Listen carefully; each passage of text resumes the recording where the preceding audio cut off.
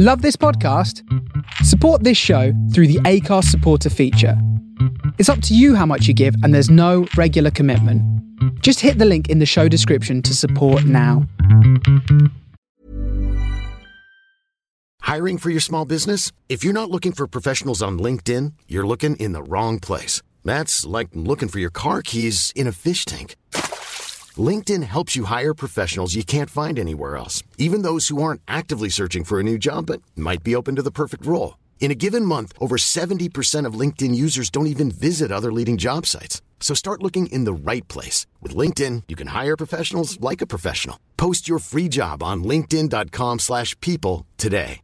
This is Paige, the co-host of Giggly Squad, and I want to tell you about a company that I've been loving, Olive & June. Olive & June gives you everything that you need for a salon-quality manicure in one box. And if you break it down, it really comes out to $2 a manicure, which is absolutely insane. It's also so easy to get salon-worthy nails at home with Olive & June. The difference between how your nails used to look when you did them yourself and now with the Mani system is a complete game changer. The best thing about Olive & June, too, is it's a quick dry. Dries in about 1 minute, lasts for 5 days, and full coverage in up to 1 to 2 coats. Visit oliveandjune.com/perfectmani20 for 20% off your first system. That's oliveandjune.com/perfectmani20 for 20% off your first system.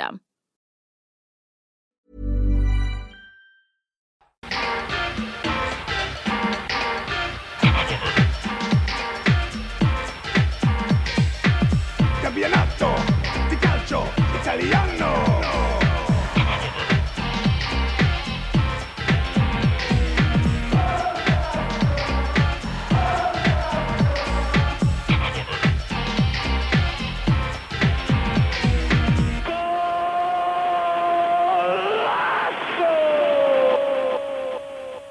Hello everybody and welcome back to the Forza Italian Football Podcast. As ever, I am your host, Connor Clancy. And this is the first podcast of the year, so before we dive into it, Happy New Year everybody. I hope if you celebrate it, you had a good Christmas as well. And someone who I know didn't have a very good Christmas is Kev Pogzelski. Kev, you're going to have to change roles this week. We're going to need you to be a little bit more upbeat than usual. Is that all right? I'll try. I've had a couple of weeks off, so maybe I will be. Can you? I'm not sure you've got it in you. You've never had to play this role before, and I'm not too confident that you'll be able to carry it out, but we'll see. The reason for that is because, unfortunately, Mr. Vito Doria cannot be with us this week. Vito, we all hope you're doing okay, and in his place, we have a very happy, I'm sure, Alistair McKenzie, who's already hanging his head. Alistair, it's nice to have you on the pod proper for what I believe is the first time. How are you? Thank you. Yes. I think it probably is actually, yeah. I think probably first time in about 5 years, I'd say, anyway. I'm doing all right. Thanks, Connor. As you've alluded to, Lazio lost earlier. So in that regard, my mood has been... No, they didn't even lose. They drew. God, that's a bad start, isn't it? It felt like a defeat, so that's tempered my mood a little bit. But I'm going to try and be upbeat. Don't worry. Don't want to put too much pressure on Kev. It took you less than 90 seconds of the podcast to get in Lazio losing. I mean, I tried not to go there. You could have gone down the having to spend Christmas. They didn't lose. They drew. It took me about that length of time to get my first factual inaccuracy into the pod. Right, but Alistair, who were they playing? They were playing Genoa. Exactly. So a draw against Genoa is very much a loss for everybody that's not Parma, probably at this point. But look, we'll get to them. We promise. We're going to start, as we tend to, at the top. They're still top, despite having to play for over an hour with 10 men, thanks to some poor discipline, you could say, from Sandro Tonali. Milan went away to Benevento and they won 2-0, I believe. Have I missed a goal? I think I might have missed a goal. It was 2-1, 2-0. I've completely lost the run of myself there. But it shouldn't have been, Alistair. We'll start with you. Milan, it sounds almost silly to say, but this is one of the biggest tests they've come through. They've come from behind a few times in recent weeks, but to play out a game with 10 men and to defend as they did and still score at the other end shows that they are title contenders. Yes, I think people who are kind of trying to write them off, including Stefano Pioli himself, it has to be said, is kind of, he was struggling to still go down the party line of, Juventus, Inter and Napoli are the title favourites. He tried to say that again after the game. I don't think anyone's really buying it anymore, because we've seen a different kind of side to this team, I think, in the last few weeks, and different challenges they've faced. Obviously, like, they got pegged back 2-0 up against Lazio in the last game, back to 2-2, and then still managed to find a way to win it right at the death. They had that couple of tricky games where they drew 2-2 with teams they were expected to beat. And now, this time with I think it was 30 minutes or so when Tonali got sent off. So to go on and win that game, but what impressed me even more was not just to win the game, but to keep a clean sheet. I mean, that's seriously impressive. I think it's a bit cheesy and a bit cliched to say, but it is exactly the kind of game that does make them title contenders, whether Pioli likes it or not. What's the difference? Because, Vito and Kev and I have discussed this to death, but what exactly, other than Ibrahimovic, has changed in this Milan team? And how much of it do you put down to Pioli? Because, I mean, this isn't exactly in keeping with what we know him as being as a Serie A coach.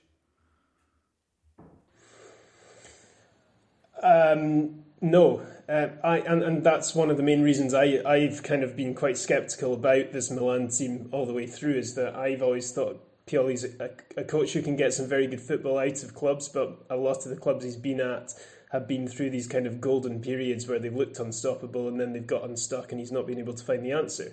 I keep waiting for that moment to happen with this Milan team, but it's just not coming.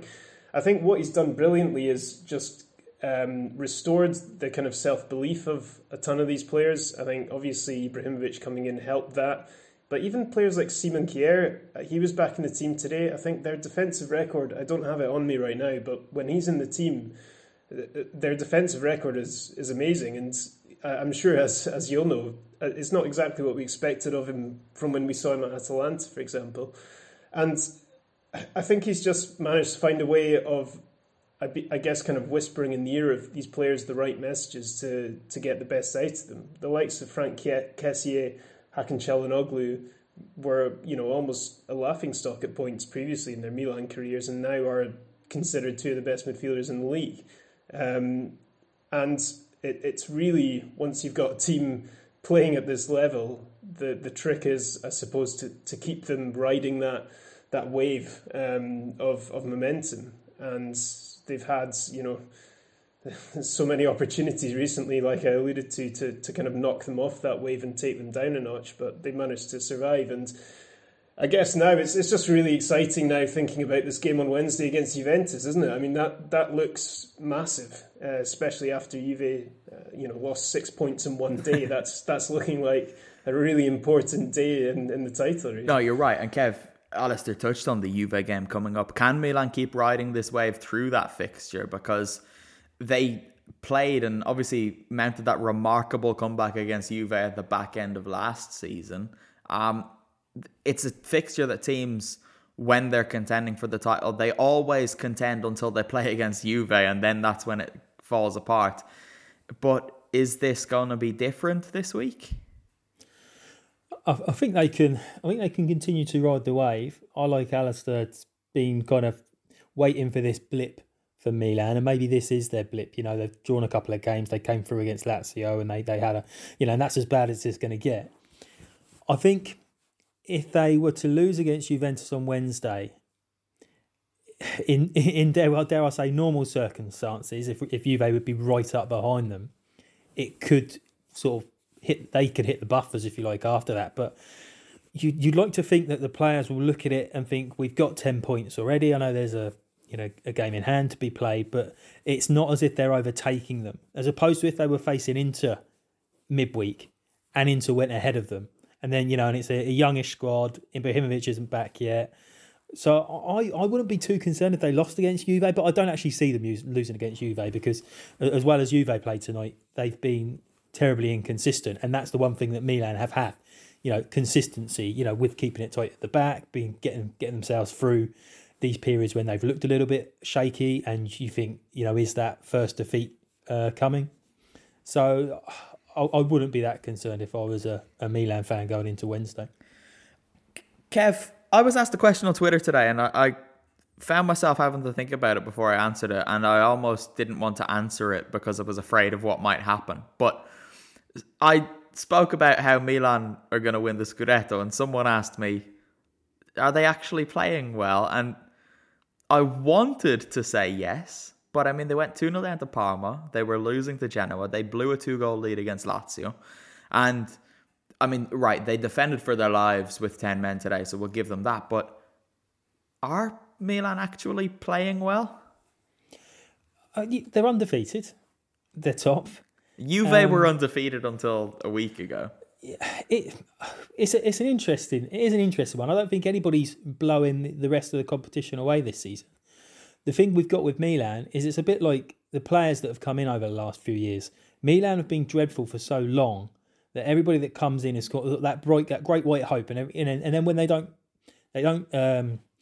sort of set the world alight as soon as they come in, saying they're the worst thing in the world.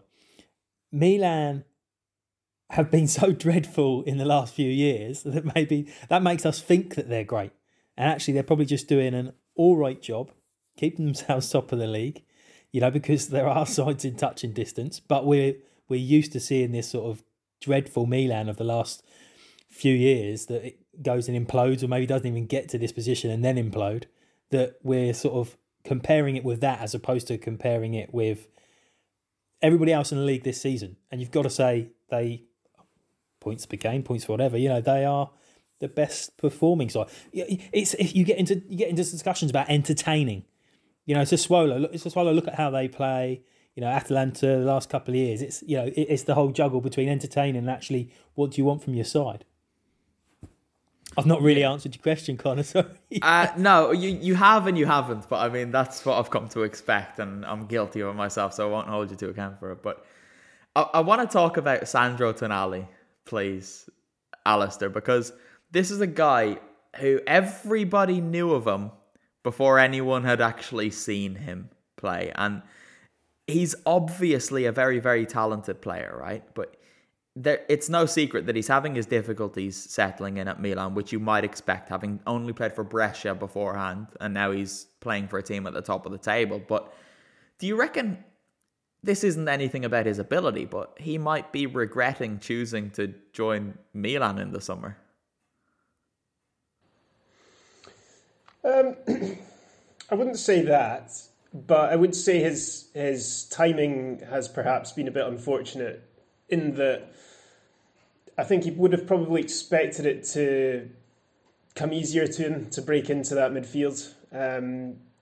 It just so happens really that, Benacer and Kessié had already obviously established a good relationship, but that relationship in the centre midfield is now so strong that it would be very hard for Pioli to look past them when they're both available. And then it becomes really a case of trying to kind of take your chances when they come. And I think in that position, it's difficult to do that, isn't it? Because you're more in the engine room kind of running things rather than producing individual moments of magic where you're lighting up a game, where you've got people kind of buzzing about you on social media or singing your praises. You kind of need a longer spell on the pitch in order to do that, I think. And also, I think a problem he's faced is that it's not just that he's struggled more than perhaps what people expected, but it's also that contrasts quite a lot with the rest of these players I already mentioned, because that's kind of the story of this Milan team so far, has been that Pioli's getting Kessié, getting Çalhanoğlu, getting Rebic, Leao, these guys who were previously underperforming, he's getting much better out of them. Whereas Tonali's story is kind of the opposite, where he came in with a big reputation and is maybe underperforming. But I always say with any signing that they deserve at least a second season when you're especially at that age. And like you say, he's only been in Serie B and then one season with Brescia. I think we have to be patient. Do you think he's almost a victim of social media, I guess, to an extent? Because he played for Brescia, and let's be honest, not a lot of people watch a lot of Serie B. So people's images of him would have been just from highlights compilations and the fact that he looks a little bit like Andrea Pirlo. He got those comparisons from when he was about 16. And with the likes of Bernardeschi and Chiesa, when they were coming through at Fiorentina, they had a lot of people who loved them and thought they were the best thing that Italy has ever produced, which Tonali also had. But because he was at Brescia, there wasn't so much of an opposing argument. There weren't people, like with Fiorentina fans, for example, there weren't the Juve fans saying, no, that player is not very good. Like a player coming through at Inter has Milan fans saying, no, that player is not very good. The fact that Tonali came through at Brescia and all of the things said about him were just positives, unless you follow, I don't know, Atalanta Facebook pages, that people's expectations were a little bit inflated. And Alistair, was it always just impossible for him to live up to the expectations put on him? Were these Atalanta Facebook pages that you were running? I don't run any Atalanta Facebook pages. I guess I know what you mean. I mean, I suppose when you're branded as being this golden boy or this great hope of the national team in the future, and the way he was being talked about, you're right, it was almost like he was a certainty before he got there. And yeah, we do have examples of, why players need time, why they need to make the right moves at the right time. Bernardeschi's a good example. I also think, Donnarumma is a good example, because that's a player who obviously came into the Milan team so early, but it's only really this season or in the last year that I've finally been completely convinced by him. I think he had a lot of faults in his game throughout a lot of those early years, but kind of grew and developed and so on. That's what young players need. I think that Tonali, if you look at his last 3 seasons, for example, he's had to deal with a lot of changes, because in Serie B with Brescia, they won the league that year, I believe, playing good attacking football. He's at the centre of that. They're playing teams they're better than every week. He's getting a lot of time on the ball. He's against worse opposition, so he's not being tested as much. Then when they get promoted to Serie A, suddenly they can't play that way anymore, no matter how hard they tried for times.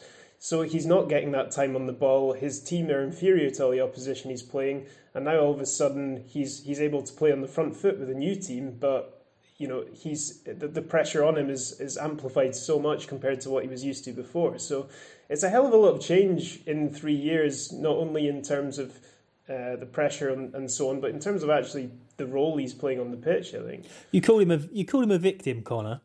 Do you think he cares? Do you think he cares? I think that this is an ideal situation really for a young player coming into. I know he hasn't really had to change, the part of Italy that he's living in. He's not coming from overseas. But you think about a couple of years ago, you throw him into that Milan side, and he's probably getting more game time because they're playing so dreadfully. And that's where a player can completely just lose it. The fans lose all hope in him. The club loses all hope, and he gets sent off somewhere else. Alistair raised Bernardeschi, where he's probably had the different scenario where Juve had been winning, same as we are now, but he actually hasn't performed over time. You kind of give them that first year because the success of the side isn't dependent on the player that's just come in.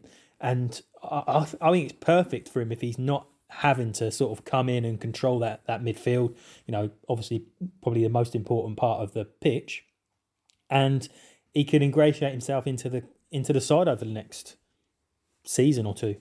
I think there's definitely a point there that it's absolutely a good thing that he's not having the weight of Milan put on his shoulders, but I think in an ideal situation he might be playing just a little bit more. I think maybe a good example of that is Bentancur at Juve. He came in and he played more than anyone really noticed that he was playing. And I fell into the trap a number of times of saying Bentancur rarely plays. And then you check his minutes and he's played as much as 5 other players in the Juve team who are key players. And I don't know, I think there could be a little bit more middle ground, but let's hope Tonali does progress as we all want him to. A coach who probably isn't going to progress players as much as he should is Antonio Conte. Inter are still second in Serie A.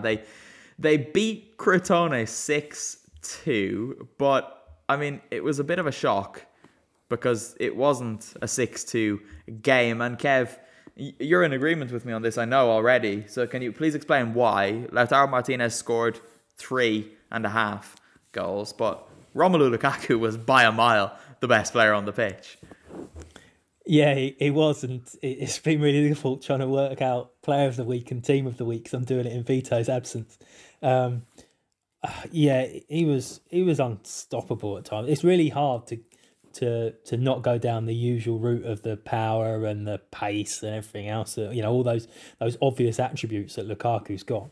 But if people weren't bouncing off him, then they were just kicking him to the floor. But it was the role he.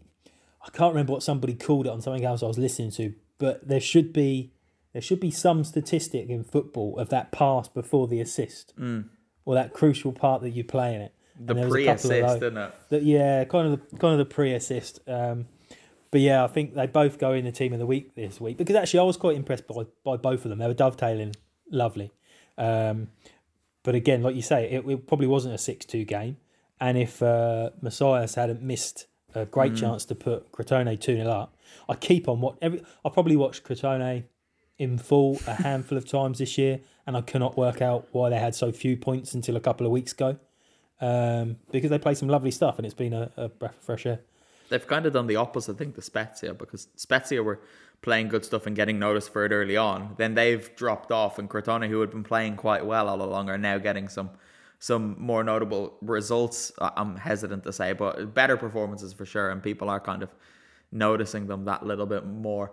But Alistair, right, Lukaku, I saw a little comparison that somebody made on Twitter today, and I got very excited about it.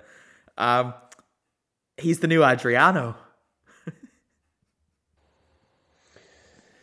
Yeah, that's a tempting one, actually. I quite like that. I mean, there was certainly something very Adriano-esque about his goal, wasn't there? It was basically like he looked like he was operating in a completely different dimension to whoever was supposed to. Like he didn't even notice the defender was there and just brushed him out of the way.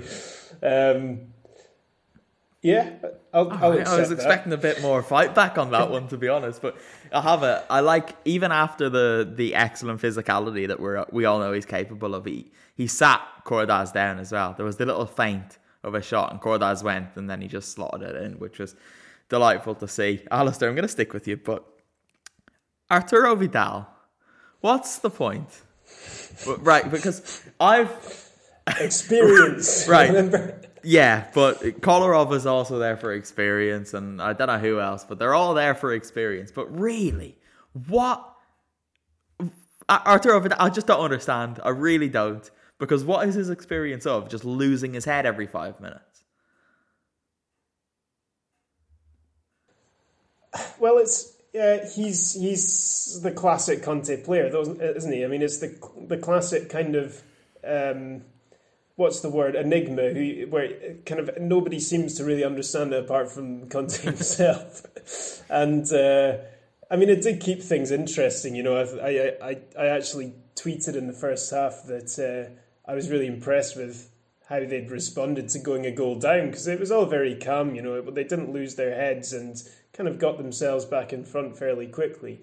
And then within about a minute of sending that tweet, Vidal goes and stands on someone's foot inside the box. And, you know, the guy's obviously a loose cannon. I don't know if you saw the video of Conte screaming at him as the Crotone penalty's about to get taken, which I don't think we can probably use that language on this family-friendly podcast, but that was quite amusing. Yeah, I don't know. I mean, it's just classic, isn't it? I mean, it keeps things interesting because you've got a very good side there. I still make them my favourites to win Serie A this year, but then you've also still got the absolute kind of wild cards running around left, right, and centre, like Matteo Darmian and Arturo Vidal, and these guys were. I mean, Darmian's been good to his credit, but you know, players who you wouldn't necessarily expect to be in this team. And then, you know, if there's any truth in the likes of Gervinho or Graziano or what's his name, Pele, joining in, that would make things even more unpredictable and Conte-like in my mind. Gervinho at Inter. I really, really want it to happen for a lot of reasons. I mean, the big reason being for the laughs, obviously, and then the second reason because it would mean I wouldn't have to watch him at Parma every week, because I've never been so infuriated by a player playing for a team I don't support than I am with Gervinho. But right, we'll move on from Inter, because I realise we spent quite a long time speaking about Milan, which is probably a good thing because we can't be accused of any of the usual bias. We've got Roma in third, which I'm surprised every time I look at the table and see Roma as high up as they are, because I haven't ever really been impressed with them all that often. Alistair, you are obviously based in Rome. You see Roma more than most people do, despite your allegiances to Lazio. But what's happening there this season? Are they just benefiting from everyone else being a little bit off the pace, or are they actually a decent side now? Yeah, they've quietly been putting together a pretty decent season. I think the reason that I say quietly is because their biggest weakness so far has really come in the big games, and I guess the big games are where people would pay more attention to them.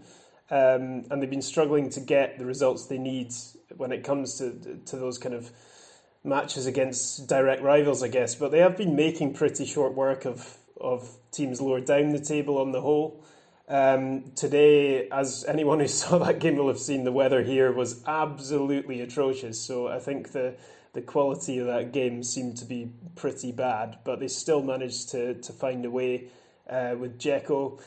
You know, it's a very experienced front three, obviously, they've got with Dzeko, Mkhitaryan and Pedro, well, who's been more in and out of the team recently. But Fonseca's benefited, I would say, from the closed-door stadiums, because everyone knows that job is one of the most high-pressure jobs in Italian football, if not the most. And without that pressure being intensified, I think it's perhaps even helped that team at times this season, just because they've been able to kind of get their heads down and focus on their business rather than getting carried away. There have already been moments this season where Fonseca's again been, coming under a lot of criticism and a lot of pressure. But I think he's done a good job since he came in the last 2 seasons, to be honest. And, like you say, he's got them up in third without a lot of people necessarily paying attention to them. But I think they'll be more than happy with that, to be honest, because getting back in the Champions League is massive for them. Absolutely massive. They almost have to do it this season, to be honest, if you look at the financial situation they're in. So, I think they're definitely making themselves contenders. Well, that kind of brings me on to, you were talking about what Fonseca's done, the pressure he's under there, and the closed stadiums thing. I've got a kind of a 2-part question, which is the first, what are the actual criticisms of him because they're third? And secondly, what are the realistic expectations that Roma fans have? You'll have to ask one. They can't be expecting to challenge for the title. No, but the Champions League is certainly an expectation, and being out of that competition for 2 years is not what they've come to expect, especially having been in the semi-finals the season before that. And I think I believe they've got the 4th biggest budget in the league. So if you're talking about things purely financially, they should be competing for a top 4 spot. With Fonseca, he's tried a few different things. Some of his decisions at times have seemed a bit confusing. Players like Antonio Mirante and Bruno Perez, even at times, Juan Jesus, have been getting on the pitch this season, who a lot of people might not even understand why they're still at the club. Rick Karsdorp was one of those players. He's now managed to emerge as actually a useful player for Roma and has provided the assist today and has managed to nail down that wing-back spot, having looked like his time was up. He's changed the formation around, originally a 4-2-3-1, now he's playing in this kind of 3-4-2-1 formation this season, which seems to be getting the best out of the players he's got. But it has gone in, there have been ups and downs, I would say, because when they go out of form, they tend to go out of form relatively spectacularly, or at least for several games in a row. So yeah, I'm not talking about criticism coming his way right now while they're up at that end of the table. I mean, if Roma fail to win for 2 or 3 games, it becomes a crisis very, very quickly. Right, okay. Perfect, thank you. Look, we're going to get to Lazio in a moment, but before we get there, Kev, Atalanta, I mean, probably delivered their best performance of the season, certainly in Serie A so far. Sassuolo came up to Bergamo, where Atalanta have been a bit hit and miss for the best part of a year now, you could say. And I mean, Atalanta beat them 5-1. This isn't a result that I could have seen coming, despite their good record against Sassuolo of late. It was a big positive, especially without still Papu Gomez. Yeah, I want to try and add how bad Sassuolo were when they were defending. It kind of felt like that perfect storm of one coming up against the other. Duvan Zapata was probably as influential as Lukaku was for Inter. He seemed to have a hand in everything, to be tormenting the Swallowed. So maybe that was it. The Swallow defenders didn't want to be there after the start of the game, because they seemed to be running around chasing players that weren't there at times. And it was one of those that I looked at the games, because we had this sort of lovely day of 10 games on one day, and I thought, you're going to watch that, so let's settle down to Cagliari Napoli, and then all right. I take the hint. We'll come to you for that one in a moment then. But yeah, I think you are right. Sassuolo's defense didn't help things, and it rarely does help them. But I think a large part of that is the fact that they insist on playing Vlad Kirikesh, who's just dreadful.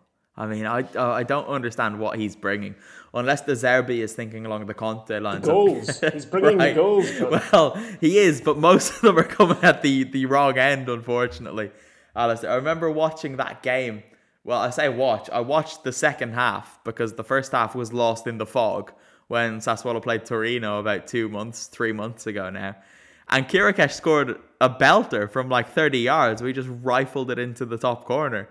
And everybody in the press box had to ask the person beside them, was that Kirikesh? And everybody's, oh my God, where has that come from? Because I think a couple of minutes before, he gifted Torino a goal, or it was something. And obviously we've seen him at his best, and by best I mean very worst, against Inter this season, where he lost them the game inside 15 minutes and then went off. And yeah, he wasn't very good again today. The fact that he scored their consolation goal, there's this whole thing about any league, any competition you play in, where you think you kind of get a couple ahead, and you take a little bit of mercy on the other team, or the other team kind of sits back deeper and just kind of tries to save face. Not Sassuolo, they just said, oh, we're 3 down.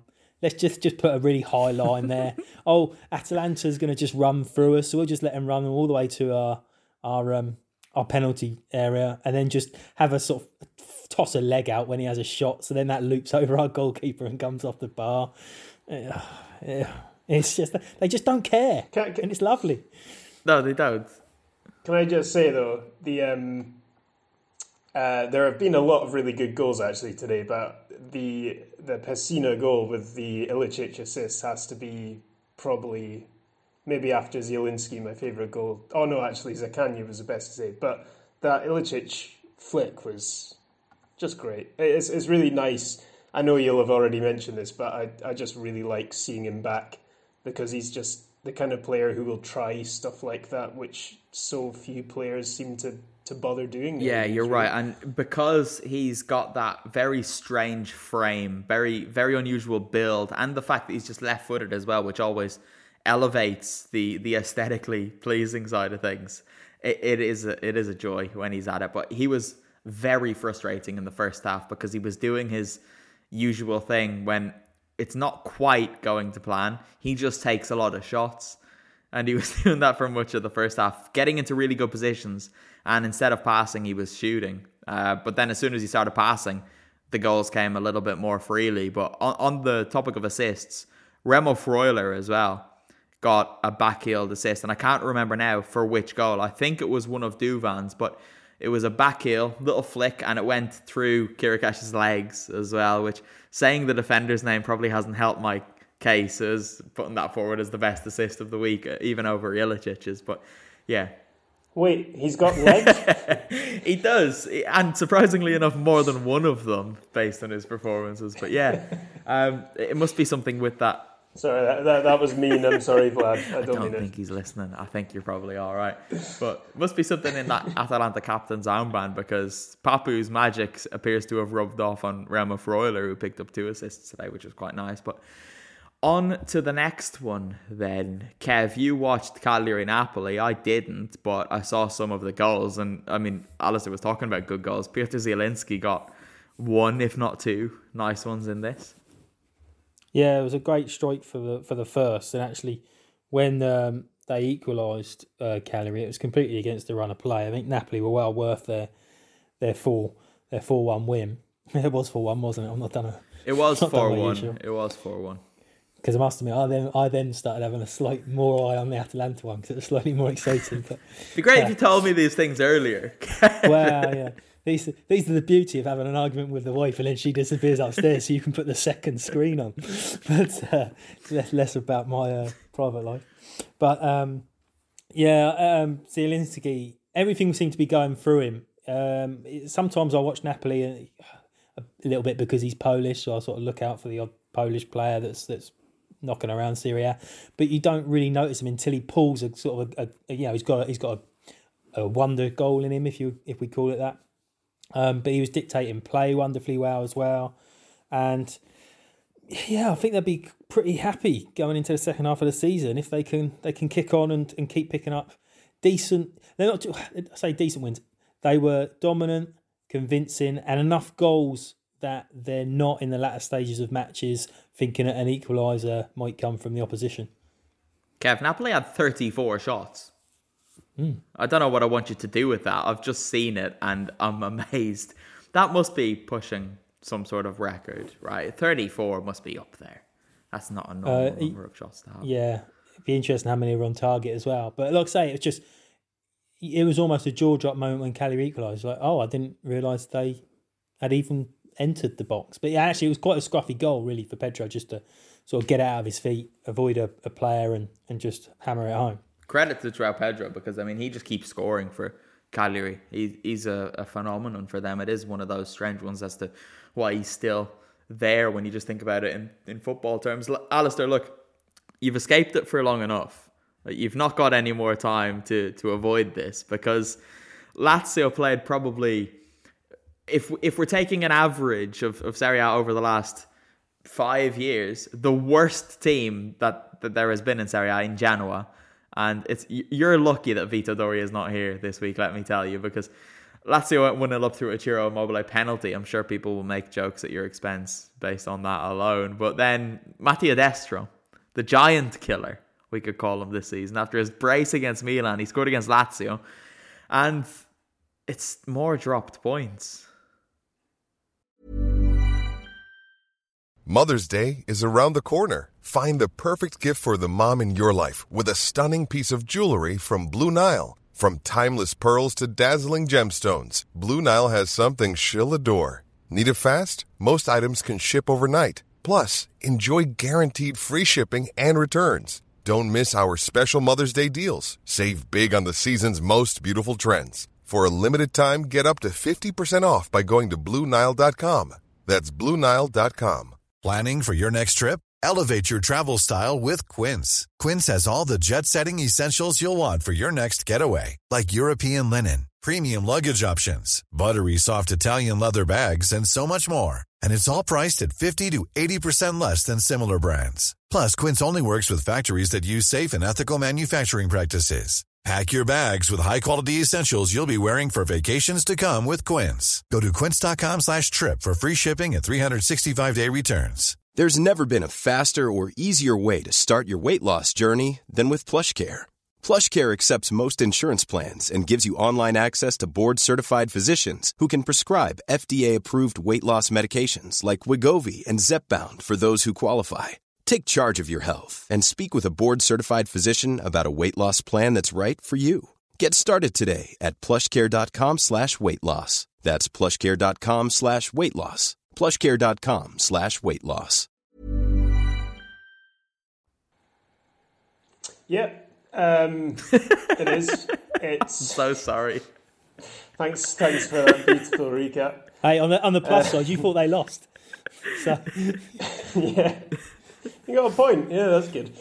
Yeah, look, I mean, this is actually my second podcast of the night because I was talking about this earlier as well and managed to thankfully get a lot of it off my chest then. So I'm a bit in a better mood now. But yeah, it's very frustrating for a number of reasons. But chief of all of them really has been that there's been this idea that Lazio have struggled from strength and depth and from playing every 3 days this season.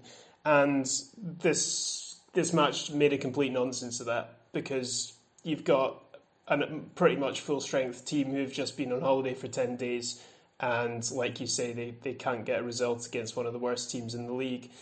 They are struggling really badly in an attacking sense. The way I put it earlier was that Ciro's now scored 14 goals in his last 14 games. So on that kind of form, you're essentially starting every match 1-0 up. But you're not, because their defence is so catastrophically bad that you're actually starting every game at 1-1.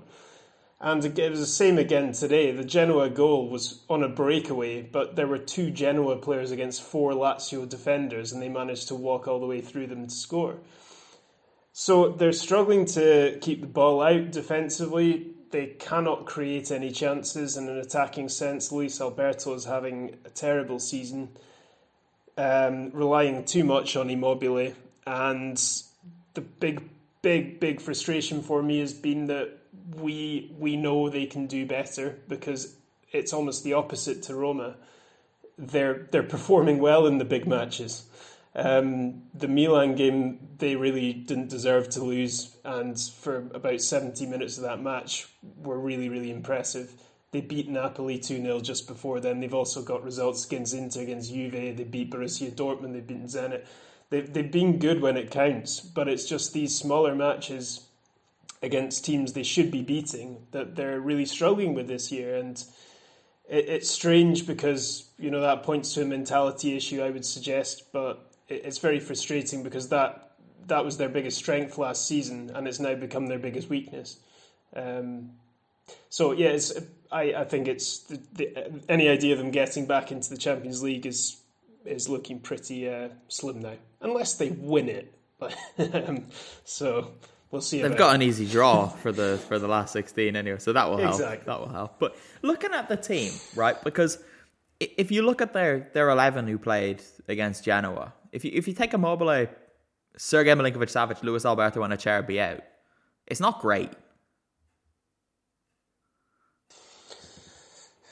If you take the 5 best players out of any team, how's it looking? I would argue that most of the teams in Serie A's top half have more than 4 players who would get into any other team in Serie A.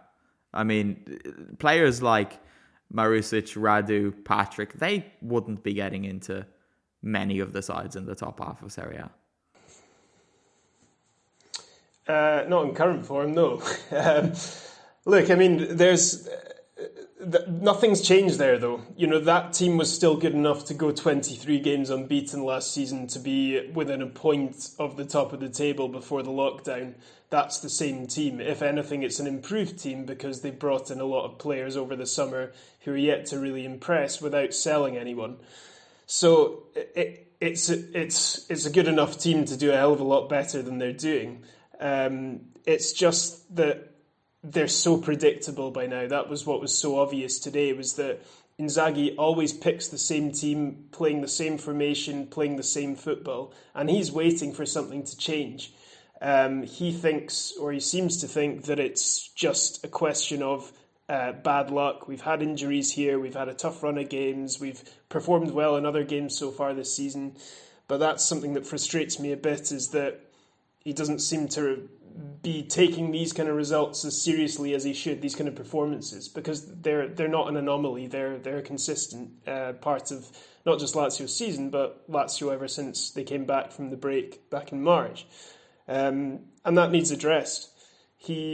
When his back's to the wall, Inzaghi sticks absolutely relentlessly to his tried and trusted generals in the team. And the issue now is that those are the guys who are letting him down. Vedat Murici, for example, signed for 20 million euros in the summer, has looked pretty bad ever since he's come in, ever since he's had a chance, but he's not going to get any better if he doesn't play. Andreas Pereira, who's on loan from Man United, has actually looked quite good when he's played, but Inzaghi refuses to ever put him in the starting lineup ahead of Alberto or Milinkovic. And then, Joaquin Correa's had a good season actually, but he's constantly injured. So are half of the team, to be honest. But yeah, it's frustrating because it does feel like it's got to a point where waiting for them to turn it around themselves might not work. I feel like they might need some intervention, whether that's tactically or with personnel to try and freshen things up. The issue is Lazio never sign players in January, and I feel like this is the January they most need to actually bring in some fresh blood, but they won't. If you're looking at players who are available in January, I mean, someone we touched on briefly, Papu Gomez would make a big difference to that side, surely. Is he not someone that they should just be looking to break the bank to sign? Because if reports are to be believed, he could be signed for between 10 and 15 million. Yeah, but that doesn't sound like a lot. To Claudio Lotito, that's the third highest transfer fee he would have ever spent. Murici was the joint highest fee he's ever spent. Atalanta have spent more money on transfer fees than the Lazio have. That's another plane. In the last, I think it's 10 years, 10 years. Exactly. Even the plane's a rental. Yeah. I mean, this is not. It might seem in football terms like a good deal, but economically, it's never something they're going to go for. They're not going to sign a 33-year-old for that fee. And I think his wages are 2.5 million, which is among Lazio's, the top end of Lazio's wage bill as well. So I agree. I think it would be an immense kind of short-term fix, but Inzaghi probably wouldn't play him because he'd have to drop someone. Luis Alberto, and he's not happy about his wages. Finances means it wouldn't happen. Look, yeah. I was trying to get you to talk about the ownership there by leading in that direction, but can we talk about the plane thing briefly? I mean, what is going on? You're a bit late with this one. Yeah, I know, but look, we've not had you on, and you're the best guy to talk to about this. So obviously, Lazio got a plane. Luis Alberto wasn't happy. Luis Alberto got a slap on the wrist, but he was right. Well, Lazio haven't bought a plane. See, this is where I think a lot's gone wrong. Lazio have entered into an agreement where they're able to borrow this plane off this Bulgarian airline for all their away games, and then they've got a paint job done to make it look like it's their plane. So the plane is still flying commercially. So it's actually quite a good business, quite a savvy business deal from my understanding of it, because it's costing them less, I believe, to do it this way than it was to sort out private transport for every wee game before. But it's exactly the kind of thing that for some reason, especially the Italian media, have absolutely latched onto as a kind of way of trying to laugh at them. And I do get it when you've got pictures of Claudio Lotito in the cockpit pretending to fly the plane. You're really kind of setting yourself up for that. So it is quite funny, but I just think the whole thing's a bit overblown, and I can see where Alberto was coming from in that if that was how he thought this was going, but there is no defence for a player going on Twitch and slagging off the ownership. I think that's pretty poor form, especially when the guys just had a massive contract boost last summer. pretty poor. All right, fair enough. Fair enough. We didn't get what we wanted from you. I'm sorry to let people down, but Parma Torino, Kev. Parma got their first shot on target in the 68th minute through Roberto Inglese. They lost 3-0 to the second worst team in the league, and they haven't scored a goal at home since a 93rd minute penalty against Spezia 70 days ago. Yeah, I'd be really concerned. Obviously, you're going back there to take up your allegiance as a sort of semi-Parma follower, living. No, I'm not having living that. close by. I'm not a Parma. I turned over to this hopeful in about the 85th minute because Torino have got the worst record this year from being in leading positions. And actually, I think that's even outside of Serie A. I think that's the I think it's the top European 5. leagues. Yeah. So I thought, okay, this will be interesting because Parma must be throwing the kitchen sink at them. And I don't know whether they were or not because I switched over just before Izzo scored from the corner. And then at the end, they were just allowed to walk through the Parma defence and make it 3-0. So it looked like it flattered Torino ever so slightly. But just those statistics alone, without watching the games, you've got to wonder if, you highlighted this before we came on here, that Liverani even makes it to the midweek round with his job. And you'd be mad to keep him there. This is usually where Vito steps in and has a rant about how bad Liverani he is. Yeah. And I couldn't do anything that Vito would do justice. But he's just on borrowed time. That's really bad. It's really bad. And a lot of the time, when a new coach comes into a place, you can see what they're trying to do. But I've said this on the podcast, I don't think Liverani knows what he's trying to do because when he came in, he had this idea of playing a 4-3-1-2 and it very clearly didn't work because he doesn't have the players for it. And then he basically changed it to a 5-3-2 and then a 4-3-3 and then back to a 5-3-2. And then the president tweeted that they weren't going to play 5-3-2 anymore. So then they didn't play that anymore. And it's just an absolute disastrous appointment. And there is a meeting scheduled for, I believe, what day is today? It's Sunday night. So on Monday, there is apparently going to be a meeting between the club's higher-ups to discuss his future. There are some reports coming out of Parma now that D'Aversa, who is still being paid by the club until the end of next season, is going to come back in a very Italian move. But I don't see what Liverani, what the point is anymore because he's not doing anything. Well, no, let's just leave it. I wanted it's to. Dead, like his Parma career. You look like you wanted to say something, so I kind of let you back in. Elsewhere, I mean, is there really that much else to talk about? Fiorentina, Bologna 0-0. Fiorentina just look like they're going to draw almost every game under Cesare Prandelli and hope that it's going to be good enough to keep them up. And then in the last game, Spezia lost at home and really at home to Verona 1-0. Kev, you're shaking your head. I'm not even sure we touched on Juve, have we? Do we have to? No. Well, you said one more game. That's all. I'm just being thorough. Right, Juve Udinese, is it really a game? No, not really. The last 15 minutes weren't actually.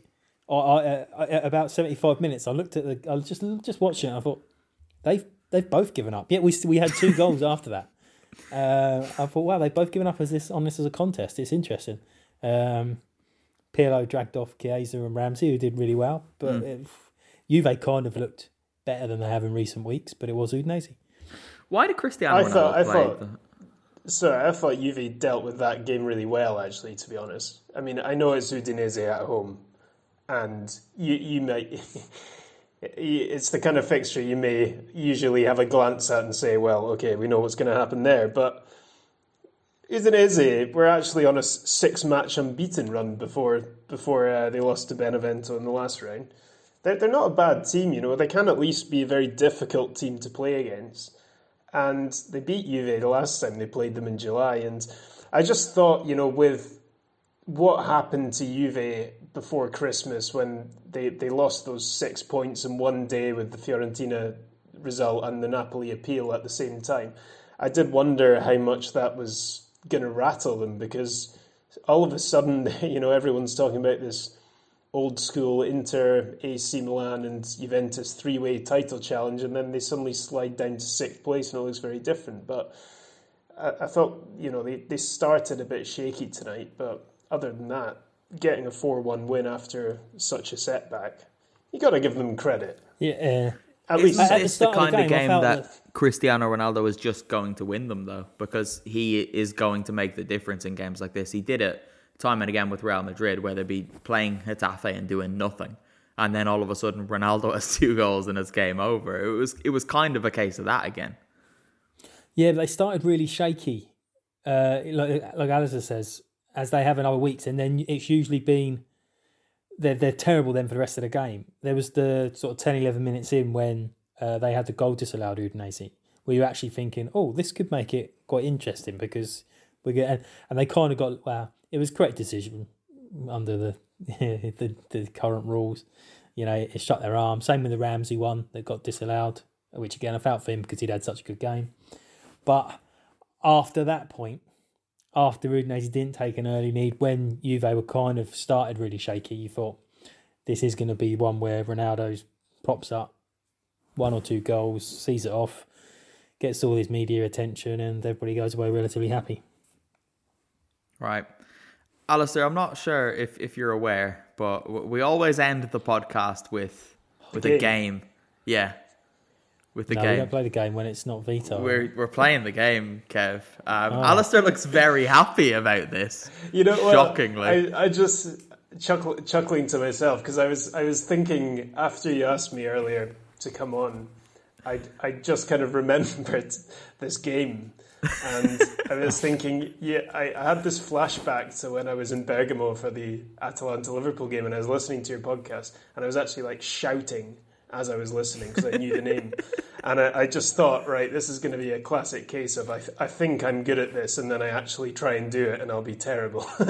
Well, so I'm glad that you know the game. You don't need the rules explained to you. But who was the player when you were listening that time? Do you remember?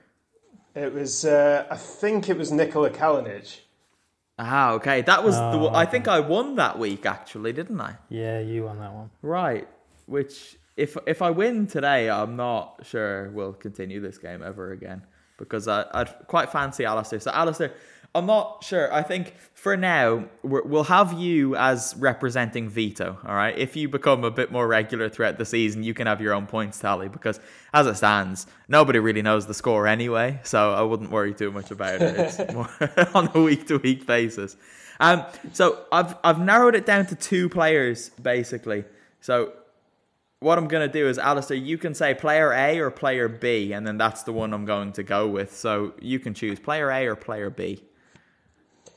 Player A, please, Connor. Okay, player A it is. And Alistair, because you're the guest, I'm going to let you go first, which, just for the listeners, if you don't know this game, they will ask yes, no answer questions.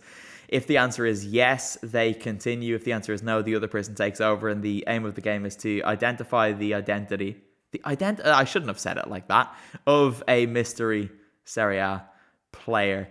Alistair looks like he's feeling the pressure already, and we haven't even started. What I'll do is, because we've got a newcomer in the game, I'll extend the clock out to 2.5 minutes from the usual 2. Okay? But we don't want to be getting to 2.5 minutes of this. So, Alistair. Can I ask a question before we start? Do I shout out the name as soon as I know it, or do you wait for your turn to then give your answer? Oh, it has to be your turn. It has to be your turn. Okay. You have to ask it as a question.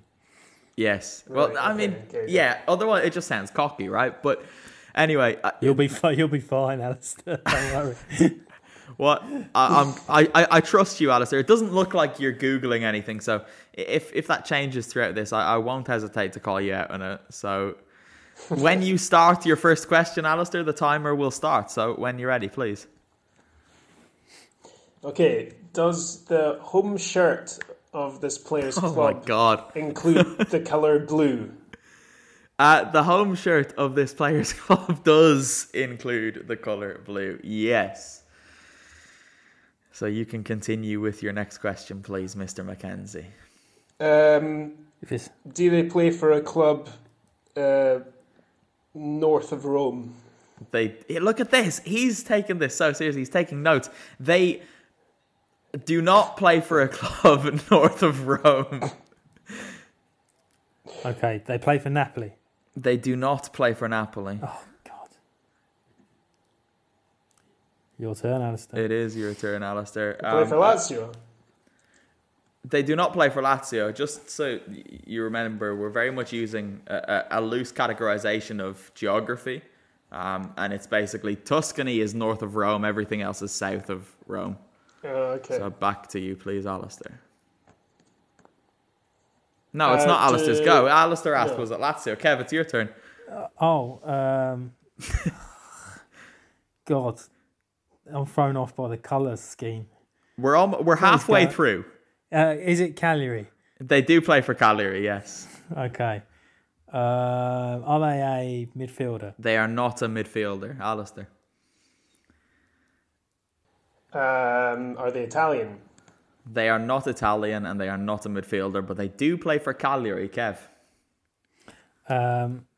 Is it? Are they an attacker? They are not an attacker, no. God. Alistair, over to you. 45 seconds. They a defender? It is a defender, yes, congratulations. Continue. Did they used to play in the Premier League? They did used to play in the Premier League. You both should have it now, Alistair. It Ragnar Klavan? It is Ragnar Klavan with 26 seconds to go.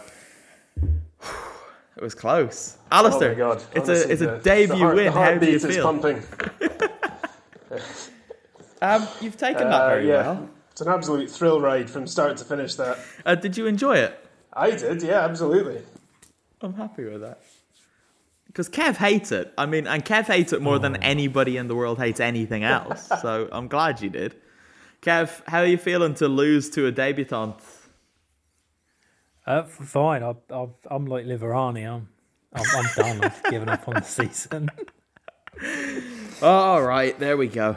We've reached the end of this podcast and possibly of Fabio Liverani. Not in life, just in Parma. But yeah, I should say there won't be a podcast in midweek because the timetable just doesn't really allow us to do one this week, unfortunately. Your timetable. Yeah, my timetable, and nobody else will host or edit the podcast, so that's all that really matters. All things going to plan, I should be back in Italy on Thursday morning, so things will probably get a little bit more normal from there, I say, just before the whole world probably goes into another lockdown, but who knows. Kev, thanks as always, I guess. Pleasure. Nice to be back. Alistair, thank you very much for stepping in for Vito. It was nice to have you on the podcast. Hopefully we will be welcoming back Vito next week, and that is nothing against you, Alistair. We might kick Kev off and get you back.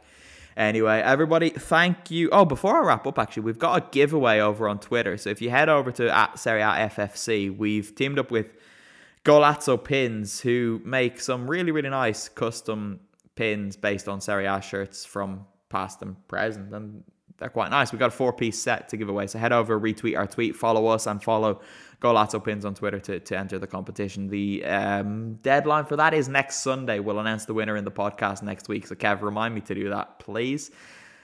That's all. Speak to you soon. Bye-bye.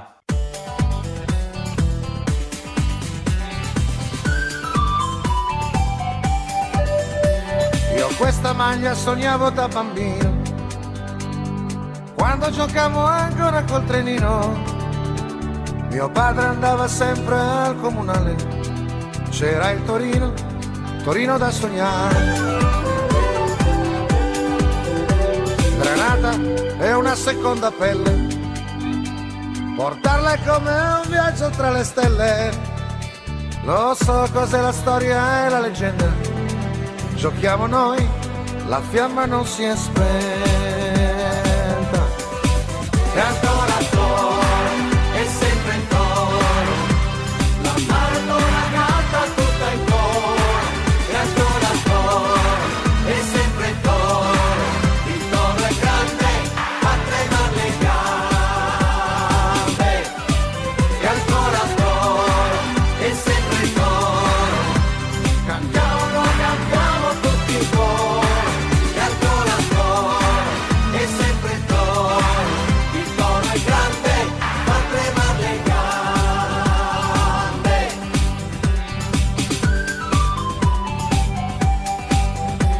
questa squadra io sono il capitano.